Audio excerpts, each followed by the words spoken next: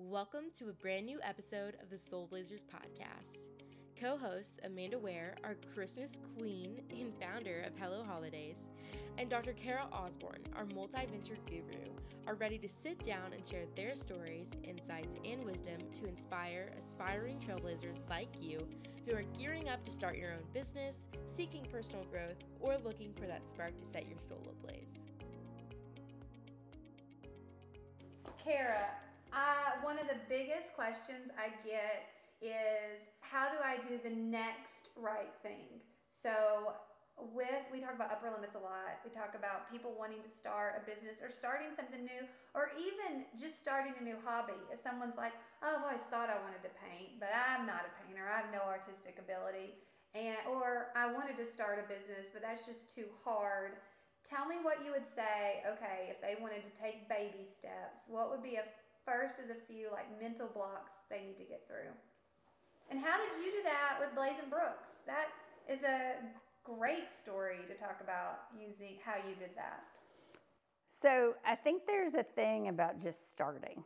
So one of the tools that we teach in human-centered design is prototyping or minimum viable product. So we've said before, but I'll say again, this Mark Zuckerberg quote of "Don't let perfect be the enemy of good."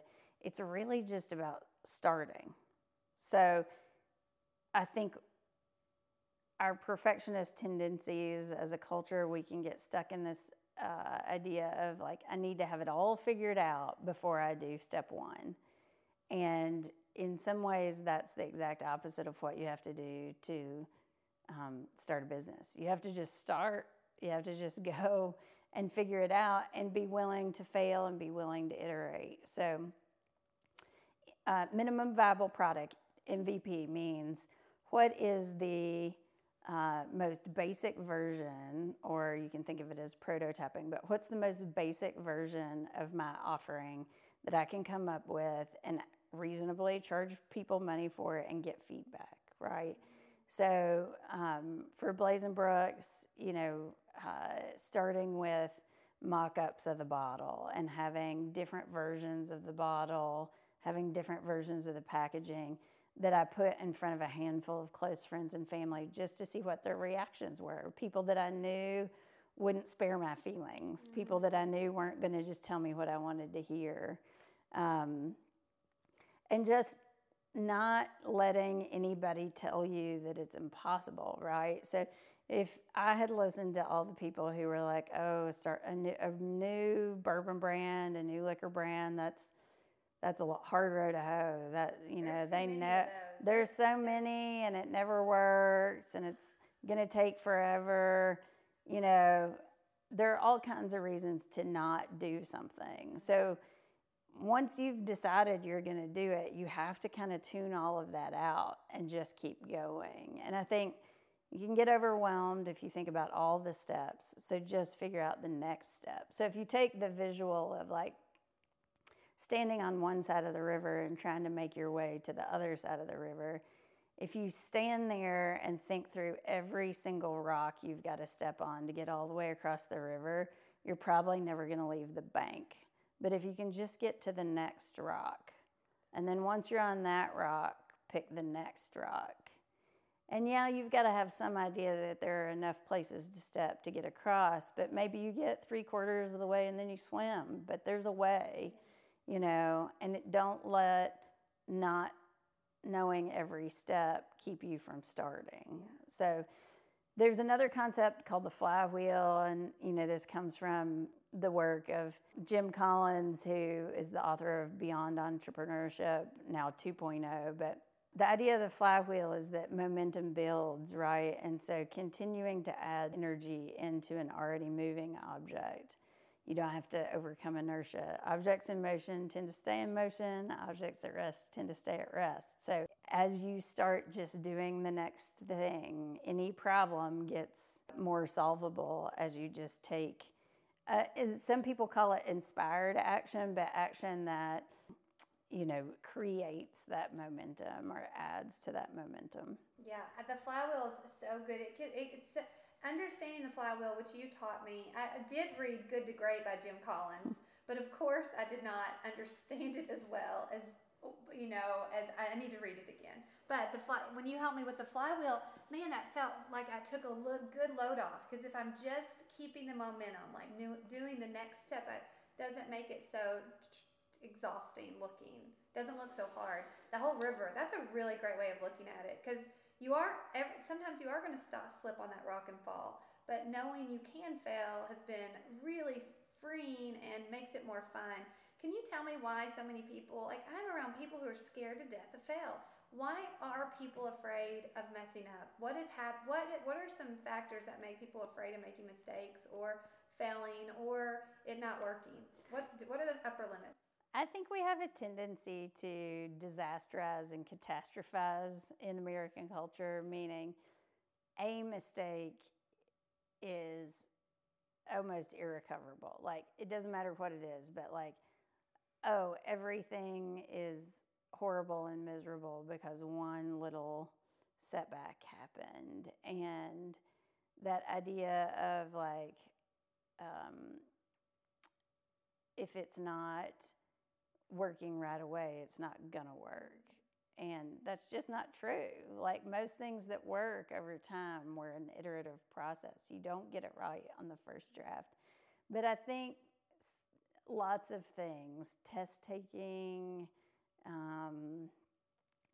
I just don't think we have very much patience for learning curves. We don't have a beginner's mindset. You know, in Buddhist culture, they talk about cultivating a beginner's mind. But, you know, if you're brand new at anything, you're going to have to make a lot of mistakes to get any better. And we start kids in sports so young now. And for me, it was a really conscious decision when I decided to learn to fly, to learn something new that I wasn't going to be good at, that I was going to have to actually go through an intense learning curve. If you think about it, as adults, we really don't have a reason or an opportunity to do that very often. People don't pick up new subject matter or new careers or new disciplines late in life. We're sort of patterned to think that whatever you choose at 20 years old is that's what you're going to do. And like you can hear people when it comes up of like, well, maybe I'll go back to school. It's like the collective groan in the room of like, oh, I can't imagine going back to school. It's like the idea of, oh, I survived that and got past it, so I never want to have to do it again. Oh, yeah. That's such an interesting thing. I was talking to Chad about that this weekend. It's just the idea of being a lifelong learner is something that is just imprinted in me. That's why I wanted to be a teacher, is because I wanted to teach that learning is fun. I'm not the fastest learner. I'm not going to learn it the first time, but I am a continual learner, as are you. It's one common thing that makes you and I really mesh well, is that we both do love learning, because I think school messes people up to think that that's what learning looks like, and that's really not the case. Yeah, and I think you have to get past maybe even more than fear of failure. People have a fear of judgment.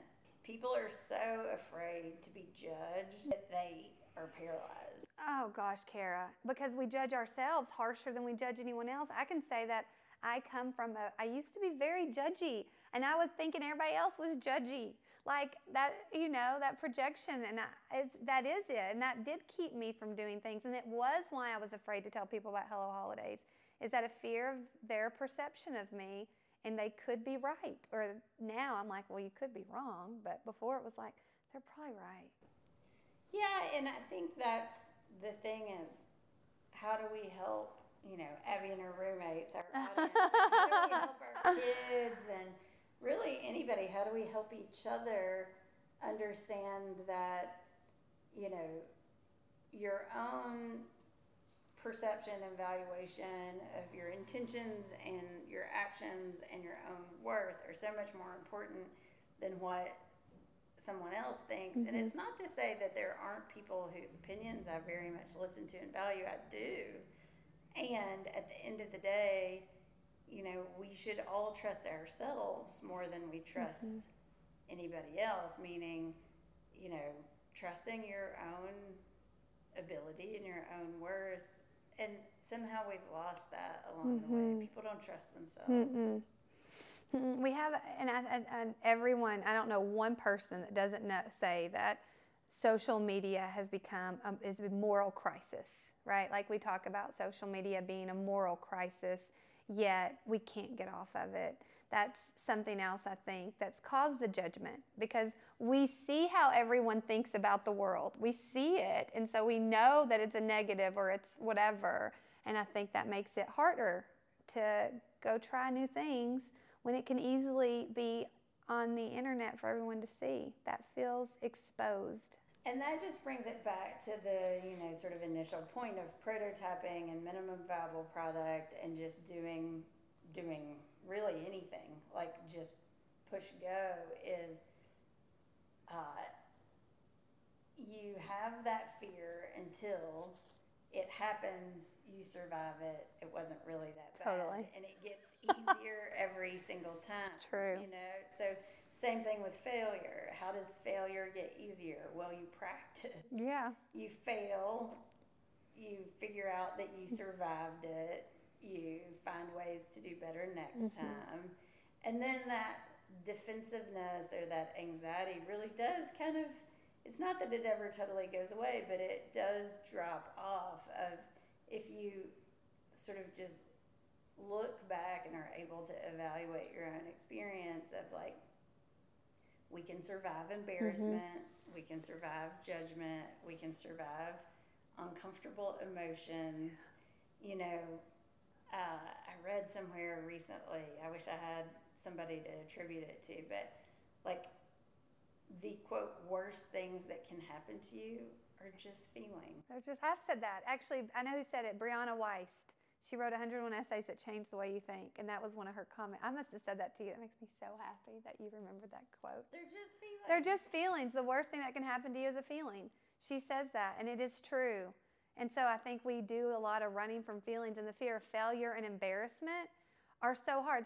Kids don't like to be embarrassed. You see it. Adults are the same way. If you can get, and I do this, I'm like, I'm going to probably be embarrassed. And I've been embarrassed enough times. In college, my friends and I would trip on purpose. Like, we're so dumb. And the fear of embarrassment is a thing. And not being afraid of that is really freeing for people like me. And the only way to do any of it is to just start. Just start. Let's start. First Take step, action. Priorities. Can you talk about, because fives are really good at setting priorities. Can you talk about how you set priorities when you're trying to pick something to do?